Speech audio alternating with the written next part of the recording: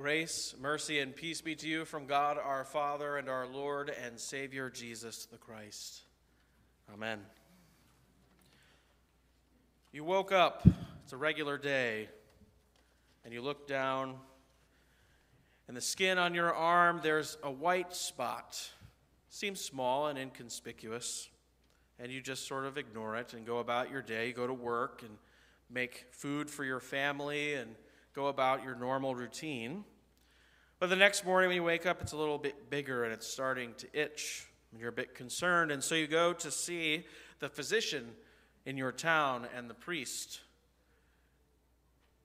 And tragedy upon tragedy strikes. You receive the worst possible thing. Nobody wants to hear it. You have leprosy. As you reel from this news, you're threatened to be overwhelmed by the implications of what this means. Not only is this an incurable disease with an inevitable sentence of death, but now I must be ostracized from public life. I cannot live with my family anymore. I cannot touch other people. I have to leave town and never come back.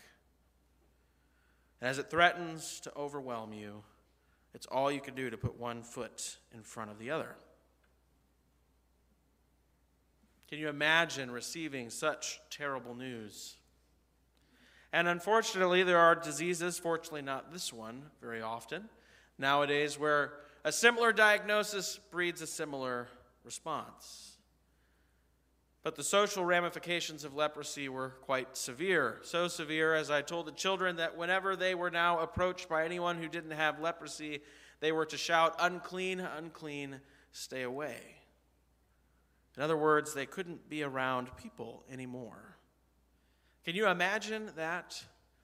We got a little dose of that in the last year and a half, being isolated, and it turns out human beings aren't meant for that.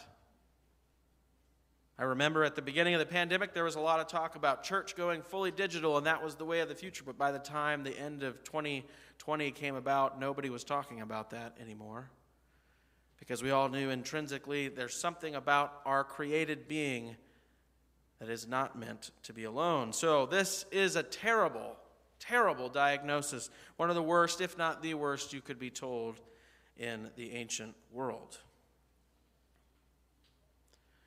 But imagine now that you're one of these 10 lepers from our story, and now you've heard that there's this guy going around, and wherever he goes, people who haven't been able to speak their entire life can now talk. People who haven't been able to see or hear can now see and hear freely. People who have been paralyzed and unable to walk, he simply says, "Rise, take up your mat, and walk," and they do. And imagine now that you hear that this man, Jesus, who's doing all these unbelievably amazing things, is on his way to your town. He's on his way near your colony of lepers. Can you imagine the excitement that you would feel? Because at this point, you're at the end of your rope. You think there's no hope for you, and yet Jesus shows up and does things that everyone thinks are impossible. Heals things that are unhealable, and you find yourself desperately hoping that you can get his attention. And how does our story begin in Luke 17? The account begins with this great cry of mercy, which is even more interesting when we know that the legal ramifications are that you are supposed to raise your voice and shout, but you're supposed to shout that you're unclean and that the person should stay away. But instead, what do these men shout? They say, "Jesus, Master, have mercy on us." Jesus, Master, have mercy on us. What is Jesus' response to this cry of desperation? This may be their last hope. Does he turn them in because they broke the law? Does he run away from them in fear because he doesn't want to get the disease that is afflicting them? Does he berate them? No. Jesus' response to this cry of mercy. And we're given to believe that they did it in faith, a certain degree of faith, because they don't call him just Jesus. They say, Jesus, Master, have mercy on us. Jesus' response is to just simply declare from his word, go and show yourselves to the priests. Now, many of you may be wondering what the heck that means. That's kind of a strange response to a cry for mercy. Go and show yourselves to the priests. Well, the priests were the only people in society that could deem them as no longer unclean and able to return to society. And so Jesus tells them, go and show yourselves to the priests. And they believed him because they went. And as they were going, they were cleansed of their leprosy. What an unbelievable miracle. Can you imagine their joy and their elation for all the things that this means now? Formerly, they thought they were doomed to die alone among other lepers, away from the people they've known, never able to maybe hold their children again, hug their spouse, go to family gatherings, be with their friends. And now, all of a sudden, because of the words of Jesus, this is back on the table. So I'll ask you the same question I asked the kids. Is that a tiny gift that you sort of have, cool? Or is that an amazing gift that should prompt unbelievable thankfulness and thanksgiving? Well, let's hop out of the story for a moment. You are a leper. So am I. I don't mean, obviously, literally, that you have leprosy or me. But we have also received a troubling diagnosis, similar in ramification, even actually worse in ramifications than the diagnosis of leprosy. It started out with a small lie, started out with a little deception, a small streak of stubborn disobedience. No big deal, right? But when we approach the great physician, the diagnosis rings out. You are sinful and unclean. And the ramifications of such a disease, of such an affliction, are death. And not just the death of this life, but an eternal death, an eternal separation from God, and a hopeless cutting off from his kingdom. You see, you and I, we've made ourselves enemies of God. This is why when Peter in the boat realizes who Jesus really is, his first response is, "Depart from me, for I am a sinful man." So like the lepers, what hope do we have? Well, we heard about a guy named Jesus, who has something to say and something to do for people like us in hopeless and incurable situations. And we, like the lepers, cry out in a loud voice for mercy. In fact, you did that this morning already. That's what we do. That's why we start our service with the confession and the absolution, is that we lay ourselves down at the feet of God, imploring his mercy to rescue us from our incurable state. And just like for them, he doesn't run away from us. He doesn't condemn us as he rightly could according to the law of God. But he responds by speaking his word of mercy. And he doesn't need to send us to the priests, because priests and pastors can't do anything about sin. They have it themselves. He points to himself and what he has done on the cross. And you hear those gracious, loving, and glorious words. Your sins are forgiven, not by anything you've done, but by what Jesus has done. So the leper, you may have more in common with the lepers in the story than you initially thought. All right, let's hop back into the text. So now all of them have been healed, right? They're on their way to the priests, and they've all noticed that they've been cleansed of this disease. If you want to see what leprosy looks like, maybe with caution, look up some pictures. I mean, it's pretty easy to tell that you no longer have it. So do you think that they were all thankful that they were no longer afflicted with this terrible illness? Of course they were. Yet, the text goes on and informs us that only one person turns around to give thanks.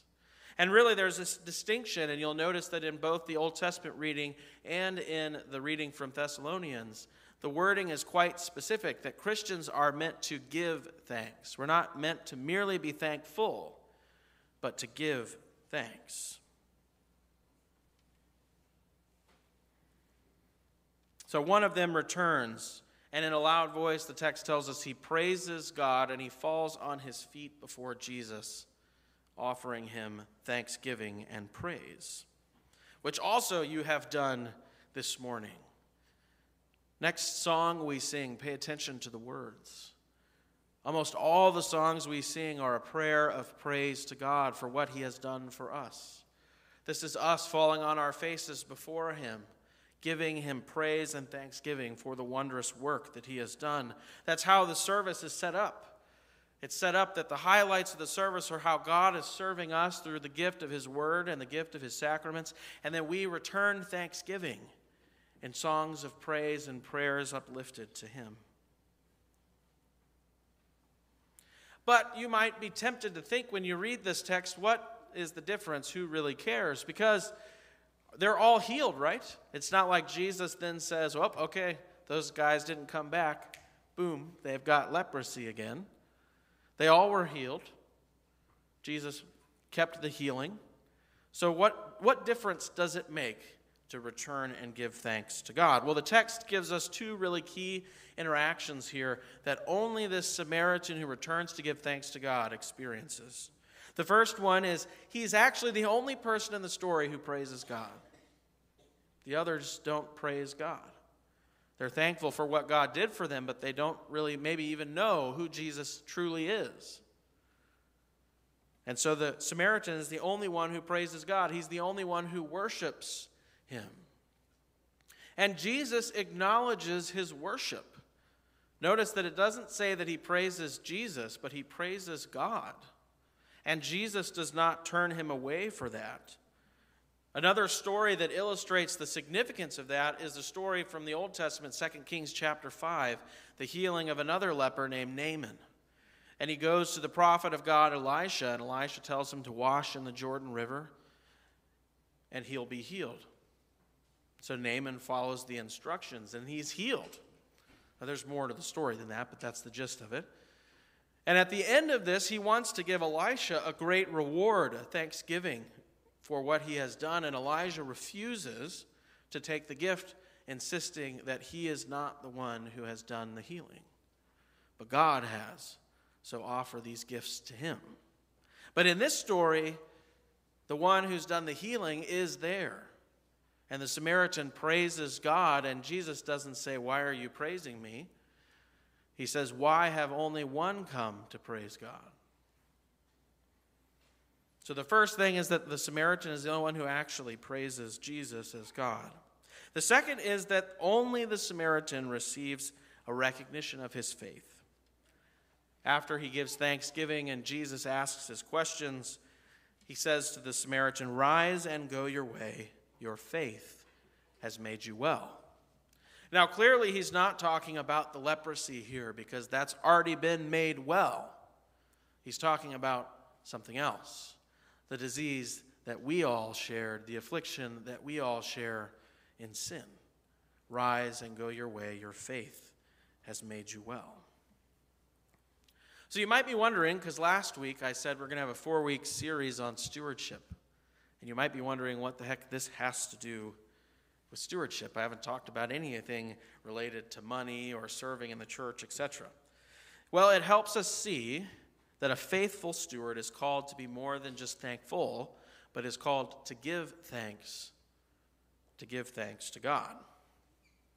And don't misunderstand. Giving thanks to God is not something we do in order to be saved, but it is something we are now called to do because we are saved. Notice that the Samaritan does not return of his own volition to Jesus randomly. He doesn't just see Jesus and praise him as God. It says very specifically in the text that he saw that he was cleansed and he returned. Right? He noticed that Jesus had freed him from this incurable affliction, and he returned to give him thanks and praise. And so we are called to return to God and give our thanks and praise for this salvation from our affliction of sin and death. And the Samaritan is a good example for us in stewardship as well. Because a lot of things can be applied to the image of returning to God and falling on our face in thanksgiving. Because we have even more reason to be thankful to God than the other 9 who received this healing of leprosy. As terrible as that disease is, God has done a far greater miracle of healing in you and me. And this is part of the life of faith we now live. It's why many of you are here this morning. Not to check off some box on the good Christian to-do list, but because this is an interaction with God that we desperately need. A reminder of the healing, a continual support and supply of encouragement from God's word, and supplication of our faith in the promise of salvation in Jesus. This is the cycle of our worship, the back and forth between God and us, of him doing an amazing, unbelievable thing, and we return to him praise and thanksgiving. And it's reflected in the cycle of our everyday life as well. As we learned last week, every good and perfect gift comes from God. And so we are called to be constantly giving thanks for the myriad of blessings he showers upon us. So you and I, we were previously terminally desperate people. Without Jesus, this is why Paul says that without Christ and the resurrection, we are a people most to be pitied. Because if that's not true, then we're left in this desperate situation and no one can save us from us. But God comes into our world in Jesus and speaks his word, a word that creates what it says. And he says to us, you are forgiven. So really, we should be falling on our faces all the time in thanksgiving and praise to God. What does that look like, practically speaking? Because obviously I'm not saying that you should have your face on the ground everywhere you go. It looks like confession and absolution, which we shared this morning and we'll share again next week and every week to come until Christ returns. It looks like a returning of a portion of what he has given to us. It looks like taking the time to turn and be at his feet to hear and study his word. It looks like serving and obeying his commands. So take a look at your skin and see that you're healed. Let God's word encourage you as a redeemed and healed sinner with new life to give thanks to God in your words, with the abilities and talents he has blessed you with here in the congregation and out in the community, and with the earthly wealth that he has entrusted to you. So you have gathered here this morning at the beginning of a new day and a new week. You are face down at the feet of Jesus. That's why we are here, giving thanks to God. You saw the healing and have come to give thanks. Therefore, hear him when he says to you, my fellow stewards, rise and go your way. Your faith has made you well. In the name of Jesus, amen. May the peace of God, which passes all human understanding, guard your hearts and minds in Christ Jesus until he comes again to make all things new. Amen.